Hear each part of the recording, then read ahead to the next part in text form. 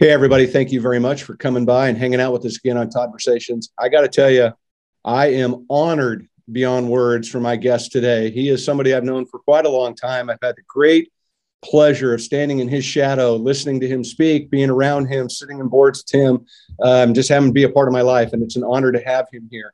I'm going to make a little different introduction today, James, if you'll give me just a grace period for a second. But I'm just going to throw this out to everybody, just so you know what we're talking about, who we got over here. I mean, this is going to be one of the this highlight I got going this week. So let me just throw these names out for everybody. Jamba Juice, Gillette, Nestle Purina, Coca-Cola, former board chair of Fair Trade USA, sits on the board of a firm holding Simple Good Food, Schnucks Supermarket, and currently is the chairman of the board of the Honest Company. Please, everybody, welcome with open arms, my friend, James White. Welcome, my brother. Welcome.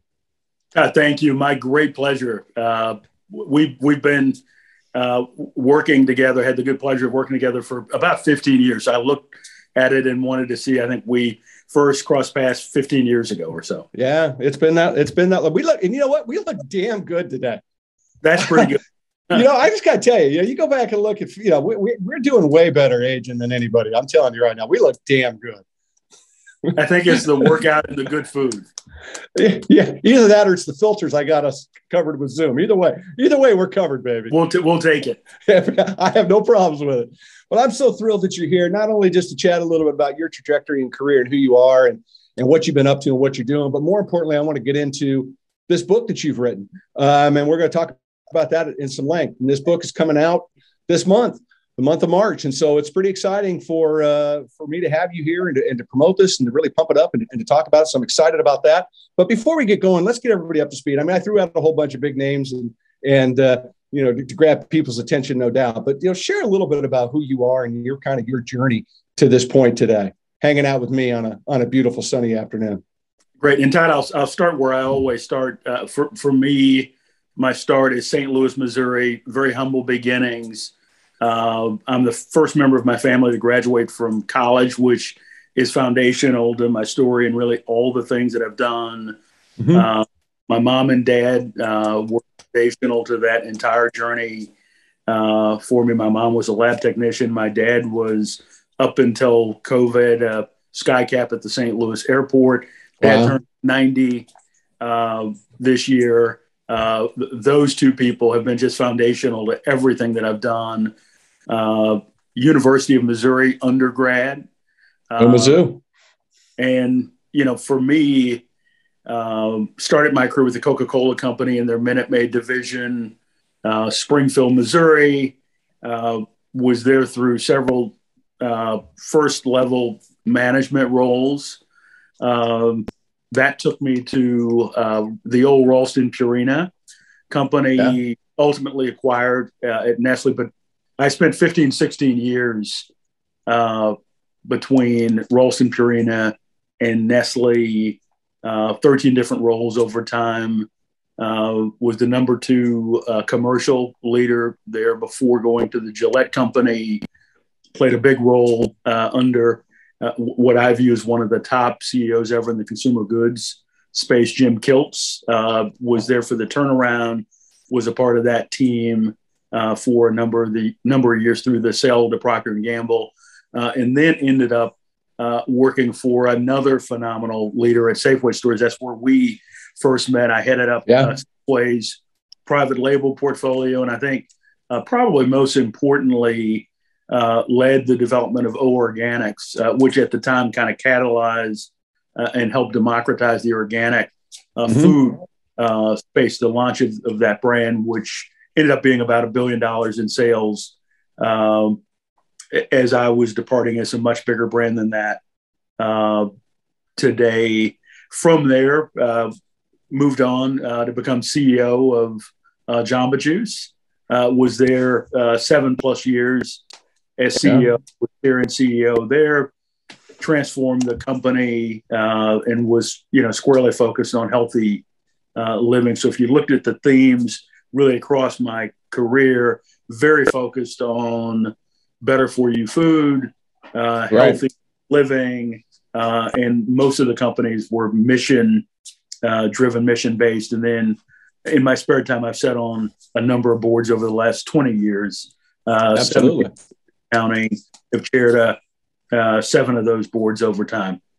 I love it. I want to talk a little bit about Safeway. I didn't call them out because I want to talk specifically about it, because that is where our paths cross. But when you sit back now and you look back at that old brand and what it was and that first start, because you guys, I mean, at that time you were leading the pack. It was very progressive conversation that you guys were having, because you just weren't going, hey, let's do 3 items. You're like, hey, let's go do 300, 700, whatever the number turned out to be. It's sure. I mean, now I don't even know. It's got to be in the thousands now across the entire store, I would gather.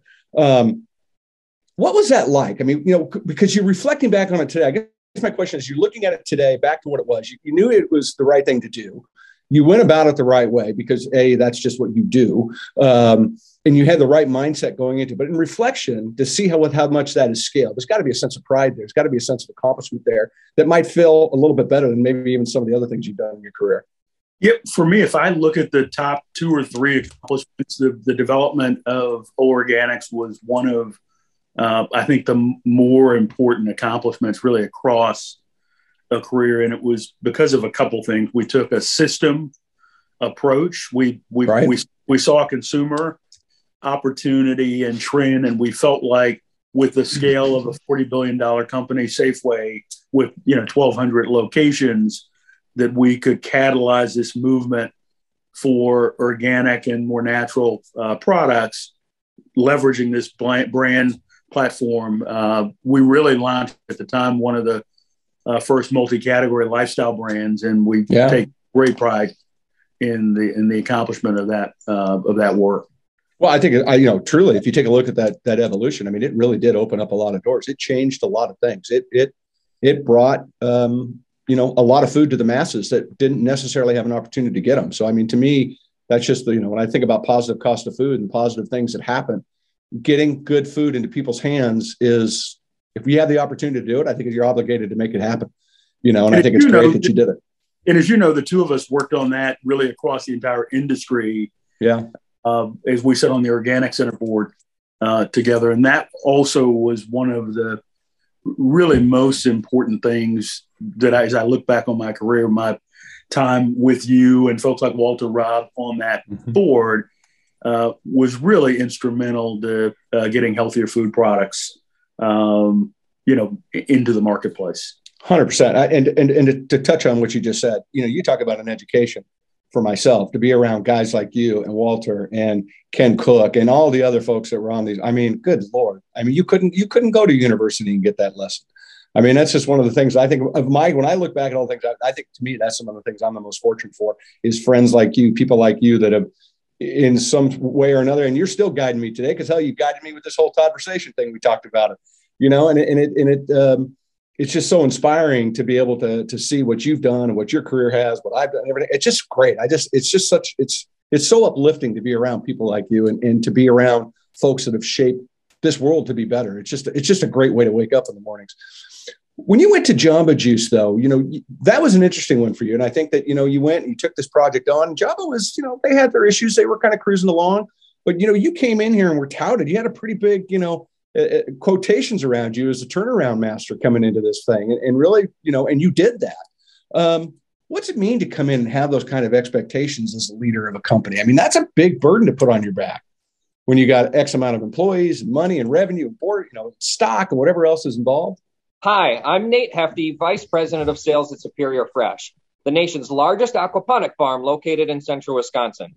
Thank you for listening to Toddversations and Todd Bits. Check us out at www.superiorfresh.com to learn how we raise our Atlantic salmon on a non-GMO organic diet.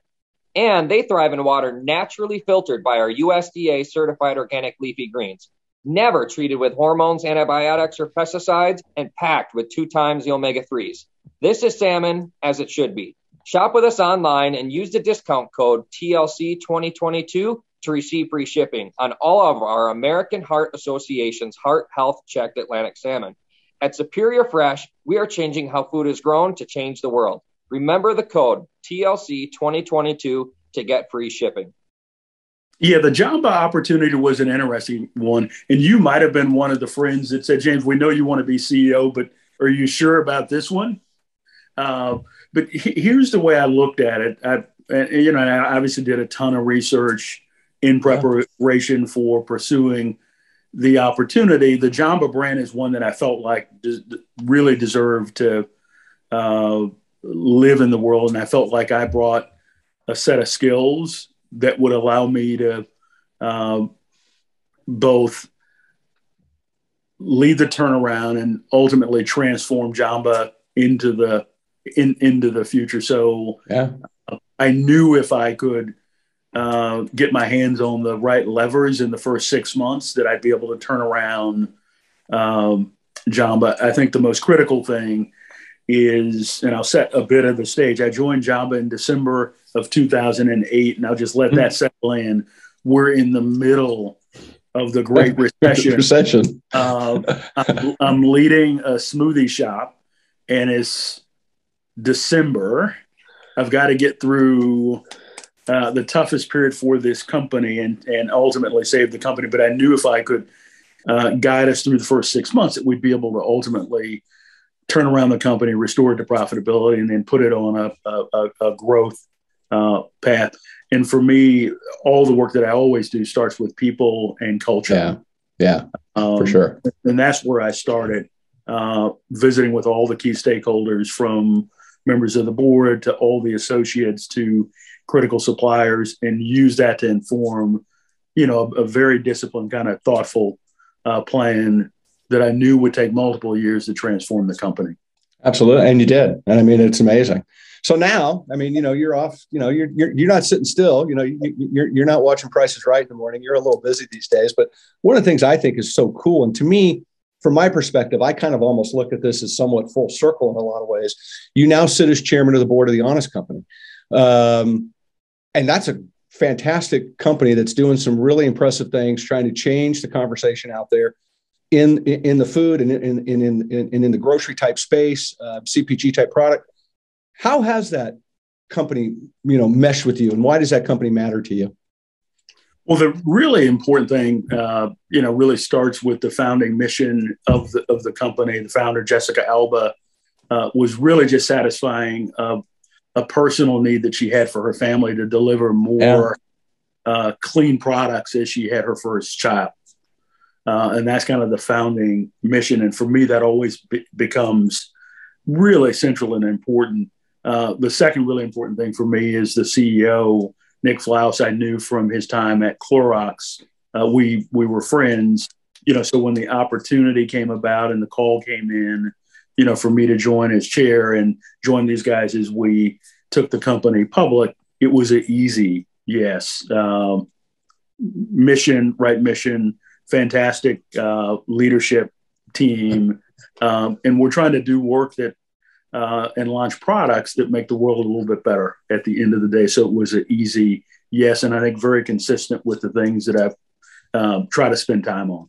I love it. And to me, like I said, when I look at it, I see this full circle. I think you're just coming around, like everything you've done has led you to this place to continue to make the world a better place, which I think is, that's a great gift to give back when you can. I want to talk a little bit, just for a moment, about leadership, because I think it's really important. I got you here. I'm going to get to the book, I promise, but I got you here. I think people need to hear some of this. What are some of the tough love lessons in running a company? I'm going to give you a 3-part question. You answer it any way you want.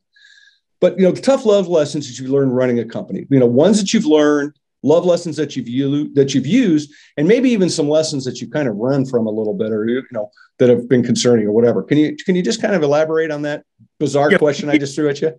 For me, firstly, it always starts with the people and culture. Sure. And what I've learned, and it's obviously much more difficult the larger the organization, but you manage people individually. So I learned a lesson early on that people don't care how much you know until they know how much you care. Yeah. And what I learned early on as a young leader, that you can get people's discretionary effort if you can tap into what's important to them, what they're passionate about, and you can unlock that. And I'll trace that all the way back to my own humble beginnings. Right. So because of my humble beginnings, I'm the first member of my family to have a professional job like the ones that I've had, first member of my family to graduate from college. So I could have easily been someone across a career that you might underestimate at some point. So I always look at what people are good at and capable of versus looking at deficits. And I always try to play people individually to their strengths. Mm-hmm. So that's kind of big lesson one. And if you can really capture that as a leader, you can start to unlock the full potential individually and then collectively. And then over time, I've tried to build processes and tools and systems that enable that, where I'm not the direct reporting leader for an individual, but, try to pass that lesson to the leaders of leaders in the companies that I work for. The second one is the importance of being an active learner from a leadership perspective. So for me, I've been able to reinvent my skill set and add skills at every juncture of my career. And I think sometimes once you finish whatever time you spend at university or in education, you assume you're done and then you move forward. But kind of my central theme has been this idea of kind of ongoing learning. And I'm learning as much today as I was 20 years ago. And that's made me relevant and keeps my skill set contemporary in this current market. And I'll give you just an example. In 2018, I spent a year at Stanford. They've got a program called the Distinguished Careers Institute, which is for folks our age that have had some success in a career. So I literally spent a year at Stanford with co-eds and graduate students as a student, just taking myself back to school to try to learn and continue to build skills that would make me more contemporary in the boardroom and the coaching work that I do with other leaders. And that was one of the most meaningful years that I've spent. I love it. Sidebar question I want to throw at you. Do you remember what your parents told you when you graduated from college? Did you go cap and gown? Did you walk the field? Did you do the whole 9 yards? We did the whole 9 yards because I was the first one. So that was a really big deal. Yeah. One of the, so it's not kind of post-graduation, it's post-high school. Yeah. Okay. There's a favorite poem of mine, which is If by Rudyard Kipling. Yeah. And my mom exposed me to that poem at the age of 16. And I've tried to actually live my life based on that poem. So I'd love for your audience, if you're not familiar with the poem "If" by Rudyard Kipling, go back and take a look at that. But I've lived my entire life as closely as I can to that poem, and I don't know if that was my mom's motivation, but it's guided me throughout. I love that. Thank you for sharing that. I appreciate that. And you know what we'll do is we'll put a link up to so people can get it on. They can read it through our social stuff. We'll make sure people can. I love that. We'll make it easy for people. And I love for young people to have access to that poem. Absolutely, I totally agree. What's just back, kind of going back to the business thought a little bit. What's the phrase "approach challenges from a myriad of perspectives and dimensions" mean to you? I think for me, when I think about kind of problem solving from a business perspective, I think if you approach problems from more a cross-functional approach, you're going to see different angles to really complex problems. So if I'm a commercial salesperson, I'm going to see maybe one dimension of the problem or maybe miss a few others. If I'm a supply chain executive or a marketing executive or a finance executive, I might bring a different vantage point to the problem. So I'm a big proponent of really cross-functional training and in particular cross-functional problem solving. And you want to look at especially complex problems from as many dimensions as you can. And then you iterate to the right answer or right solution. 100% agree. One of the things I see in the work that I do is that you have a tendency you have leaders that just can only go so far, and they don't have the time, the inclination, or the desire to try to figure out how to better themselves to go farther, to keep moving their companies forward, which is where, I see a lot of companies get into trouble. They just run into that, kind of hit that wall of my perspective is what my perspective is. So I love what you've shared so far. And I hope that some of these young leaders that are listening to us today recognize that investing in yourself, growing yourself personally, growing yourself emotionally, spiritually, physically, all of that ultimately serves you becoming a better leader. You may not see it today, but those steps you take, I think ultimately will serve you as your business progresses. Absolutely. Yeah, for sure. What do you think about diversity in business? I mean, does diversity solely mean race and or gender in business? I think, for me, I think about diversity from a number of different dimensions.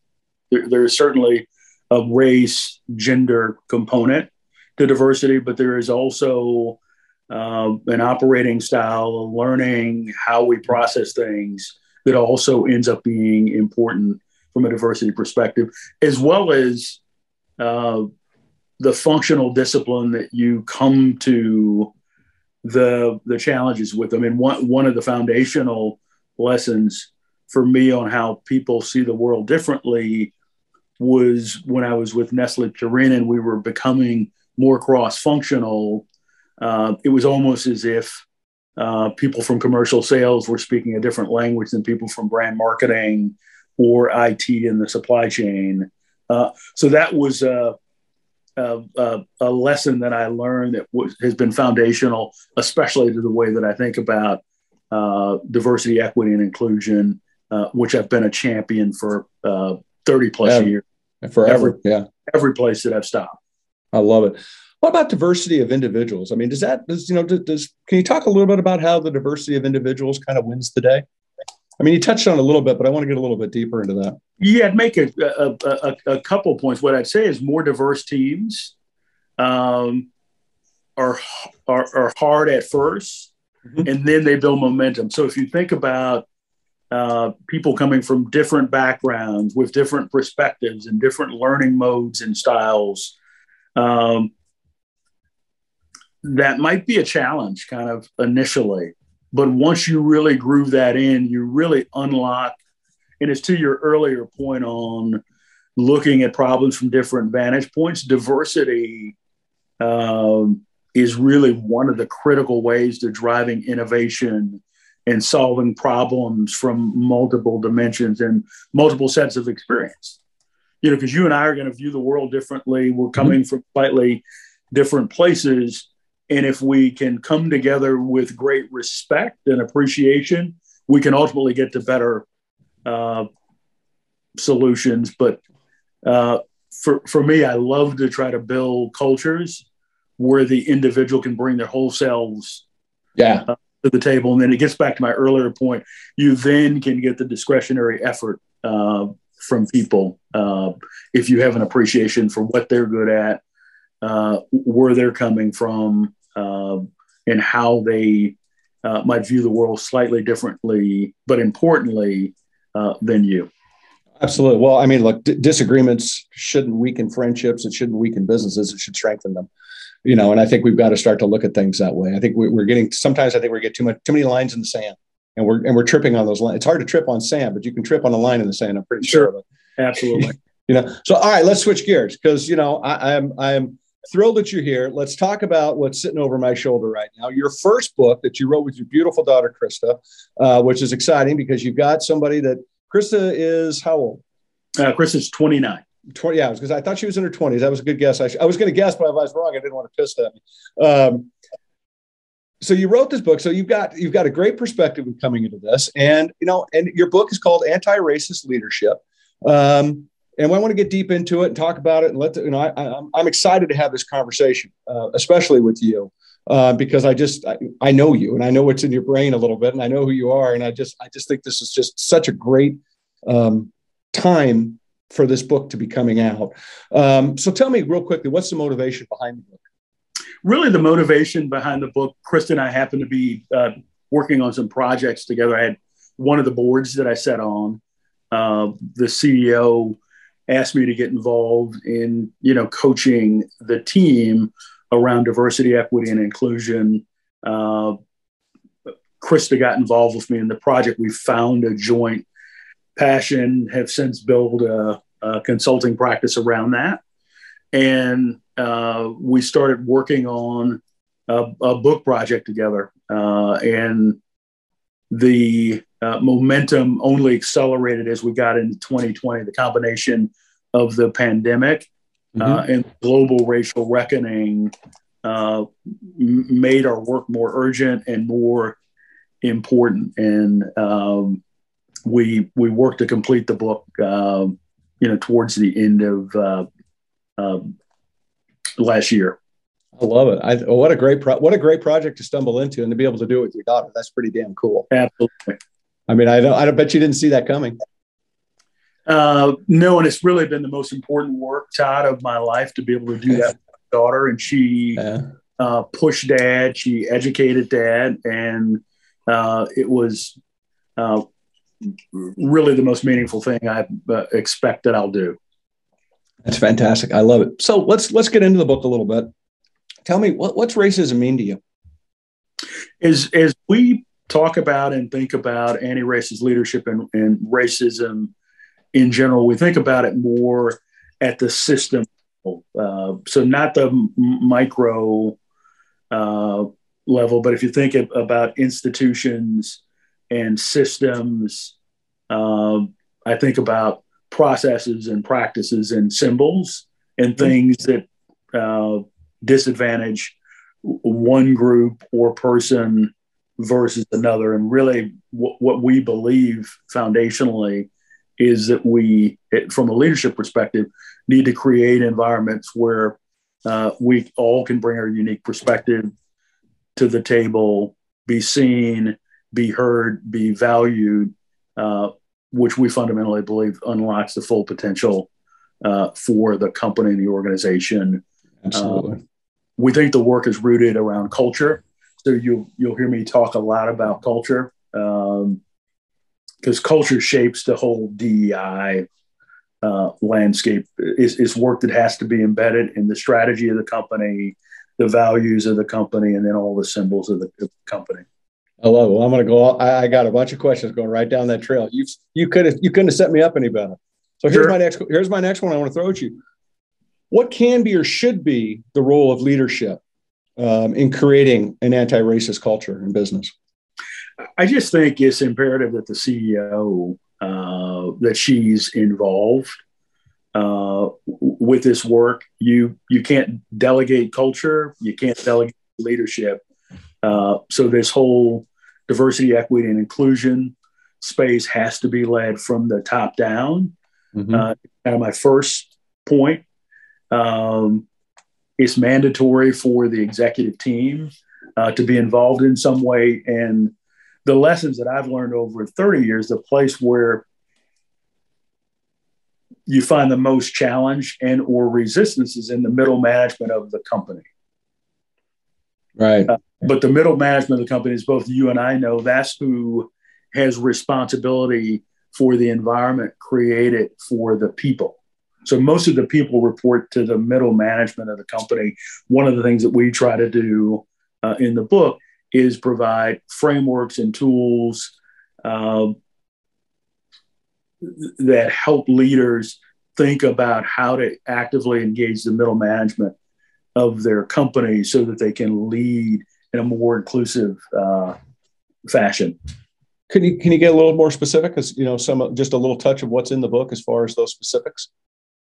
Yeah, I think the couple thoughts that I'd leave you with that are very specific to the book is that this is work that has to be led by the CEO. Yeah. You have to drive this work into the middle management of the company. One of my favorite ways of enabling this work is through action learning or project teams. I start by really just assessing the current state of play of the company. So here's the current state, and then whatever the ambition is, this work is typically a multiple year process, but you've got to start at the beginning. And that's by, you and I are both business guys. So and that's the unique perspective. I think I bring a CEO's perspective and a board member perspective to this work. Anything that's important, you metric it, you look at the current state, and then you lay out a roadmap to the future, and you measure it routinely on a go forward basis. But I wanted to make the point around action learning. I've typically leveraged a small action team to really go out and assess the current state for the company around this diversity, equity, inclusion area, bring back the info, and then we map to the future state and what the desired kind of outcome is, kind of metric driven. So it could be representation at various levels of the company. It could be education processes that we want to put in place, or it could be creating a much more diverse supply chain. So one of the examples I talk about in the book, a former colleague of mine from Gillette, who is the CEO at Logitech, Bracken Darrell, one of the things that he did over the last couple of years is he talked about diversifying his supply chain and made that commitment, made it publicly. That's one of the places that I think there's a lot of room for opportunity. Well, yeah, and that's my next question would kind of lead into some of these solutions, right? I mean, we see, what problems do we see needing to be solved at the corporate level, right? And what are some of those solutions, to your point, diversity in supply chain? But I think one of the big things that when I think about that question, and I'm almost answering it myself, so much I think that has been at fault in a lot of ways is there's been up until a point, going back in time a bit, no conversations at all around these topics. It's been and I think that's changing tremendously now. And I think it's important that it change. But if I go back and think about business 18 years ago, it was not something that a lot of CEOs embraced. It wasn't up in the C-suite conversation. Well, Tom, in a lot of ways. Great point. It was kind of an optional discussion and one that you could avoid. The way we think about the future and the future of work, this isn't optional because our stakeholders, our suppliers are going to be asking us hard questions around the makeup and our commitments both to diversity in our organization and commitment to sustainability in the planet.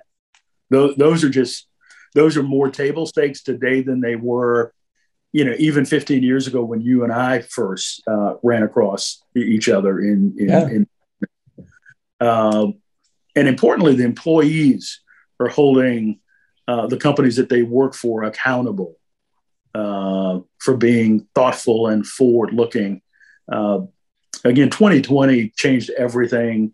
It changed the discussion. And this is the beauty of having Krista, who is from a different generation than Dad, to really push, so that the conversations that you and I didn't have, we forced ourselves to have in the writing of this book. And we've asked questions. One of the questions that we posed to the dozen or so executives that we interviewed for the book, we talked about the idea around empathy.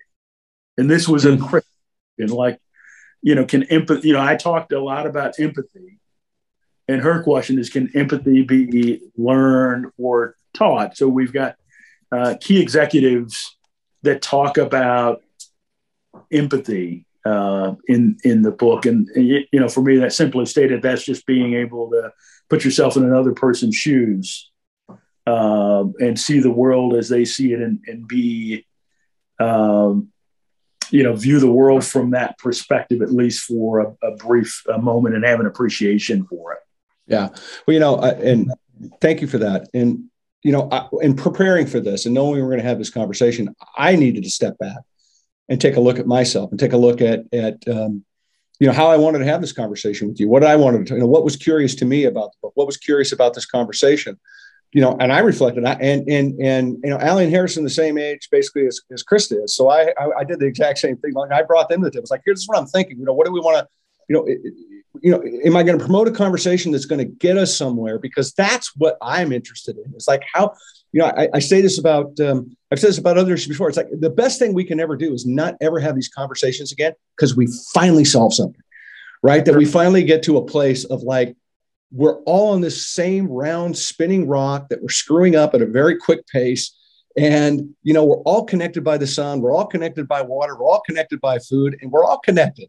And we refuse at times to believe that. We live in this little type of a bubble, and it's dangerous. And I'm glad that these conversations are happening, because I think people are waking up to some of these things and these dangers and these things that we've got to change. We have to all come together. We're not going to make it work if we don't. I don't know. We're fooling each other, and we're fooling everybody if we're not. And so to see something that, and the power that business has to influence, to change, to drive positivity, to be able to reach consumers. I look at the messaging. You walk down one aisle of the grocery store and look at all those opportunities you have to message people and to say who you are, and put a little bit of yourself on your shirt sleeve and say, this is what we believe. The data supports it. The data supports that companies are doing are kicking ass over companies that are not. The companies that are trying to be transparent, it's amazing how important it is. So, for me, it's I reflected back on myself as a kid, at school, trying to think back, like, what conversations did we have back in the 70s, right? About these topics. And to be honest with you, I don't think we had any. I don't think we had any in-depth conversation. If it was so meaningless in a way that there's nothing that came out of it as a reflection point to me. There wasn't this epiphany moment of like, I had this wake up. It certainly is not something that I was, when I think about racism, it's certainly not something that I felt was in my life, trying to be inclusive of everything I've done my entire career, my entire lifespan. But it really is a reflection point. And I hope that this conversation gets people that listen and go, I wonder what the hell I really think about this topic. Because go ahead. And Todd, what I tried to do is tried to have the readers walk in my shoes. Yeah. From the beginning of this book. And I'll make just a couple comments that I've made to other audiences. And typically people are surprised. So I've never had a promotion that I can recall in my career where I've promoted based on potential. And that's always, a little bit surprising to white executives, because, so I've never had anybody say, James, you were great at X job. You've never done Y. We're going to give you a shot to do that job. Every promotion for me, and I've had a ton of promotions, I always was doing so much or had just had my current responsibilities increase that the promotion was kind of, I already had most of the responsibility by the time I was promoted. And that pauses people. I had one CEO, I addressed a group of 1,000 people, made this point. He had me in 2020, kind of following the murder of George Floyd. He said, James, just take us through as honestly as you can, what it's like being a Black executive. You've had successes, but walk us through it. And I made this point, and the company was a board that I sat on at the time, Medallia. The CEO, Leslie Stretch, is a good friend of mine. And Leslie paused, rocked back in his chair when I made the point that I'd never been promoted based on potential. He said, you know what? As I think about the Black medallions, and that's what they call their resource group at the company, we've got people that we're under leveraging in our own company. Yeah. But he had just never thought about it. Wow.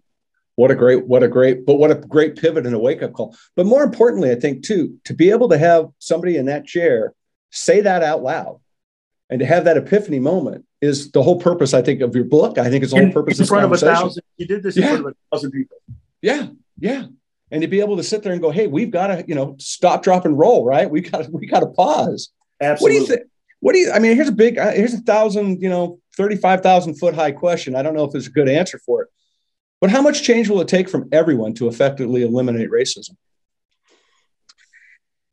Yeah, I don't know that we ever fully eliminate racism. What we try to do with the book is have one of the greatest sources that I know of for positive change, and that's business.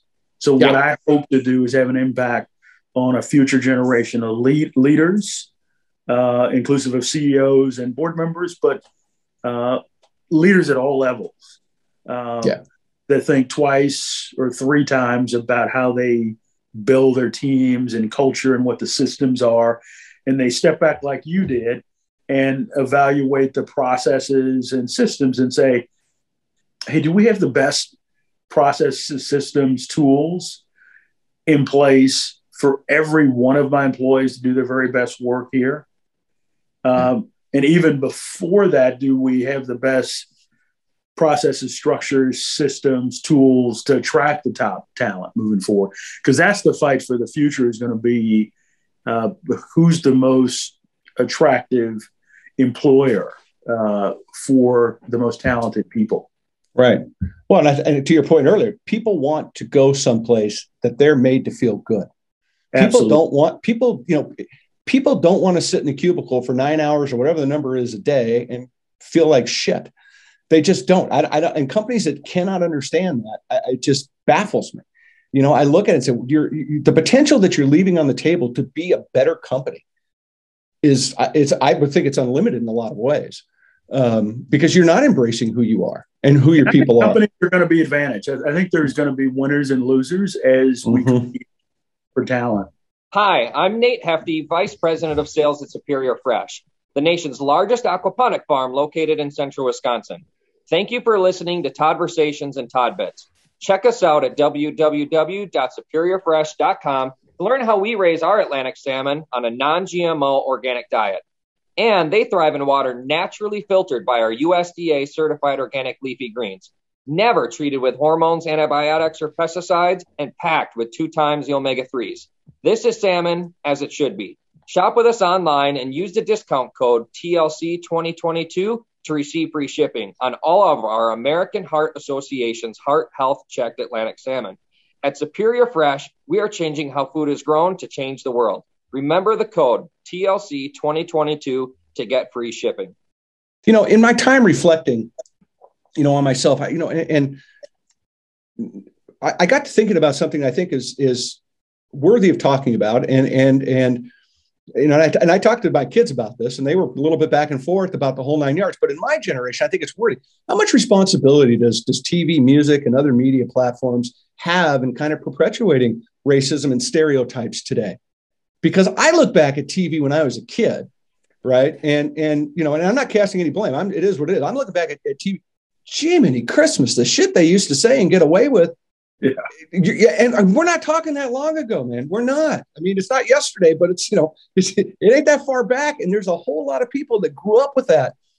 And being a kid, being dumb, again, it's only now and later in my life, and not just now based on this conversation, but later in my life, growing up and having my own, looking at life going, hey, if you want to be, a better person, you got to love the world, because the world will love you back if you do it. How much do you think that is involved, and how much do you think that continues to not help us heal and grow and unite? As I talk about, kind of structural and systemic racism, it includes the media and all the ways that we consume news and educate ourselves or separate ourselves based on what we consume in terms of news. And I think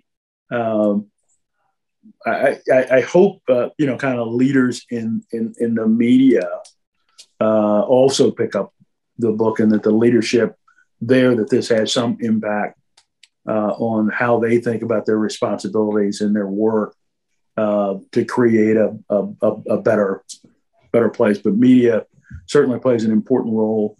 One of the things that I've seen companies do is they think about even their own packaging and marketing. So there's lots of companies over the last couple of years that have really kind of changed the imagery of brands and packaging. So there are some brands that I won't mention that had unflattering imagery that have eliminated that over the last couple big brands. Yeah, that have, because in 2020, time was up to have those kind of images on store shelves. So you've seen lots of changes. There were stereotypical images, even racist images on major brands that you and I. Yeah. And sadly, it's almost gone up until this point. It's just like, it is what it is. And I think that we've accepted that, and a lot of times I don't know. And I think about TV and media, I think a lot of the media today is telling people too much what to think, and we're not really thinking for ourselves in a lot of ways. And I hope that a book like yours, these conversations like we have, get people to step back a little bit. Because I think it's dangerous. I think it's dangerous when we don't think for ourselves, and we do that a lot. Sure. We are sheep. A lot of times we are sheep looking for a shepherd, and that's unfortunate. It's the truth. Yeah. And and now even with social media, and I'm going to pick on them for a little while, but if you want to have a conversation, if you want to be forward thinking, and it's dangerous in some ways to do it publicly now, because if you're not on the right team at the right moment, they're going to come kick your ass. You're going to have 15 people outside your business or outside your home, and you're this person, whatever that team decides you're not. And it becomes so dangerous. And that's what really concerns me about media. Look, I live in the media world. You live in the media world. It's a part of it. Social media, it is what it is. I mean, I got a television. I watch TV. I got some music. I mean, it is, but it's becoming somewhat dangerous. And that's one of my big concerns that I have, is that the conversations that need to be had are drowned out, sometimes by the louder voices.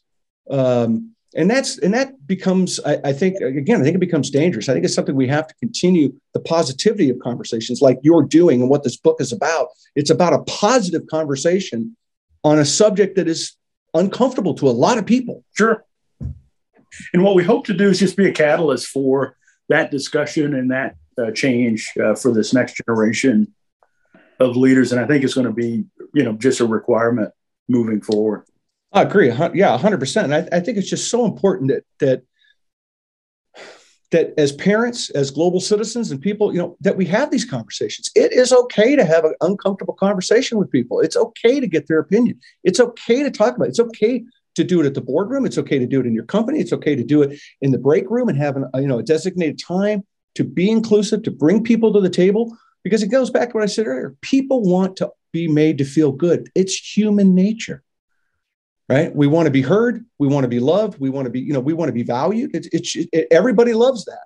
Right. And we're not doing a good job of it. And we haven't done a good job of it. And it's a great opportunity for us to change as a nation, as a planet. And this book is something I think, I'm excited about it. I hope people read it. I hope people take it to heart. And I hope people sit, like, hey, we need to follow these tools, and let's do a reset. Let's step over that. Let's not trip on that line in the sand. Let's step over it and get going. Well, Todd, I couldn't think of a better place to start my virtual book tour with my good friend. So this has been fantastic. Thank you, bro. One of the things that's interesting to me about companies is that, we touched on it earlier, and I want to just kind of get your take on it, is, they have some kind of an anti-racism policy in their business. And most of them probably touch that paperwork once a year. Right. If that, right. And my hunch is they probably are not advancing the conversations fast enough. Do you think a yearly narrative looking at these kind of issues it works, or are we at the point where we need to have daily and active cultural expectations of what acceptance actually is? I think the way I would describe the best companies with the best CEOs and leaders that I work with are having this discussion on a routine basis. Yeah. They've embedded whatever the principles they have around this work into the policies, the processes. They've looked at the symbols, that surround the institution. It's an ongoing leadership requirement inside the best companies, and that's what I hope people will take away from the book, is at least some tangible actions that you'd be able to pull out of some of the best practices that the book tries to put forward to make meaningful change. Absolutely. And you touched on large companies with that big reach, right? Like I talked about, look at all the labels down the grocery store. But I think what's really important is the young, up and coming startups, the young companies that are trying to carve their path, to set cultural expectations, and to build their businesses. Lean into this early on in their development, and lean into this and creating that environment, because I believe the talent will come. I believe that you'll find a talent pool that's endless if you create the right culture and the right environment. Couldn't agree more. And I've had the good fortune. I'm working with some earlier stage companies that are really leaning in around these kinds of principles moving forward. Exciting. Yeah, I'm going to ask you. I'm going to ask you to go put your HR hat go a little bit because I think it's. How do you ask the right questions during an interview? You know, now we're in this litigious world of don't say something wrong. So how do you help identify candidates that are out there that maybe they don't give two shits about this subject. They don't want anything to do with it. And how do you do that? How are you willing to find talent that's out there in a lot of ways? Because you get dicey when you want to ask specific questions about culture and inclusion. I mean, how do you? It seems like you walk. I don't want to say you walk a fine line, I guess is a way of saying it. So how do you find a way to unite? Well, here's the way I think about it from a leadership perspective. I want to understand how leaders, at least, value diversity, equity, and inclusion. And I ask for specific examples. My purview now is more in the boardroom. So I'm, talking with really senior candidates, but I advise CEOs and chief people officers is to make sure you embed whatever the values are of the company, embed it into the interview process. We all have lawyers, and they'll make sure that we, stay on the right side of the law in terms of the appropriateness of the questions. But I don't see anything wrong with having, questions that get at how inclusive a leader has been in his or her career. Yeah. What do you think the perfect landscape would look like? And do you think that it's achievable at scale? I just think it's going to be a requirement. The best companies, large and small, are really going to embrace this work. They're going to take the lessons from 2020 and they're going to move the words into actions. And you're going to see leaders that are going to excel in their careers. And I would predict the next generation of CEOs, they're really going to understand how to really leverage culture to create an advantage for their brands and their companies in the marketplace. Well, and I hope that my ag friends out there take a good look at what we're talking about and at this book, because when you think about agriculture in this country, it's got issues, and it's had issues from its inception. And it's changing, and I'm glad to see that it's changing. And I want to keep embracing that change moving forward, because again, we're not going to win. We're not going to win the day until we all unify and recognize that this planet unites everybody. Positive change, may come, one small victory at a time on this subject and on this in the corporate culture and just as a global culture as well. Is that satisfactory? Small victories at a time? I think you drive change one day at a time, one person at a time. What we set out to do with the book is to offer readers an opportunity to look at examples, find a few best practices that, if applied in their own companies or businesses, that they'd be able to make positive change. So we hope to touch lots of leaders in that way. I'll take progress a person and a leader at a time, assuming it'll have a 10x multiplier effect. I agree 100%. You got to take one step to take a second step, right? And I preach this all the time to my folks. It's like, when I talk to my clients, I always say that no matter what you do, the first rung of the ladder as you grow has to be the most sturdiest one on the entire journey, or the rest of the ladder is completely wobbly. And this is one of those moments where this is a part of that first rung of the ladder that has to be brought into, instilled into, nurtured, and continue to grow with inside companies if they want to advance and be the best they can be, in my opinion. Absolutely. Yeah. As a business leader and as a father, and as a global citizen, why should businesses care about these type of issues? I think foundationally, if you're running a business and you care about the future, we've got a increasingly more global and more diverse workforce, consumer base. We really have to understand these issues. As you and I talked earlier, it might have been optional 15 or 20 years ago. It's not optional today. It's actually a requirement as we think about the environment and social issues and governance related issues. They're becoming table stake as we move forward. Yeah. Love it. Great answer. That's a great answer. So the book comes out March 1st. It's available everywhere.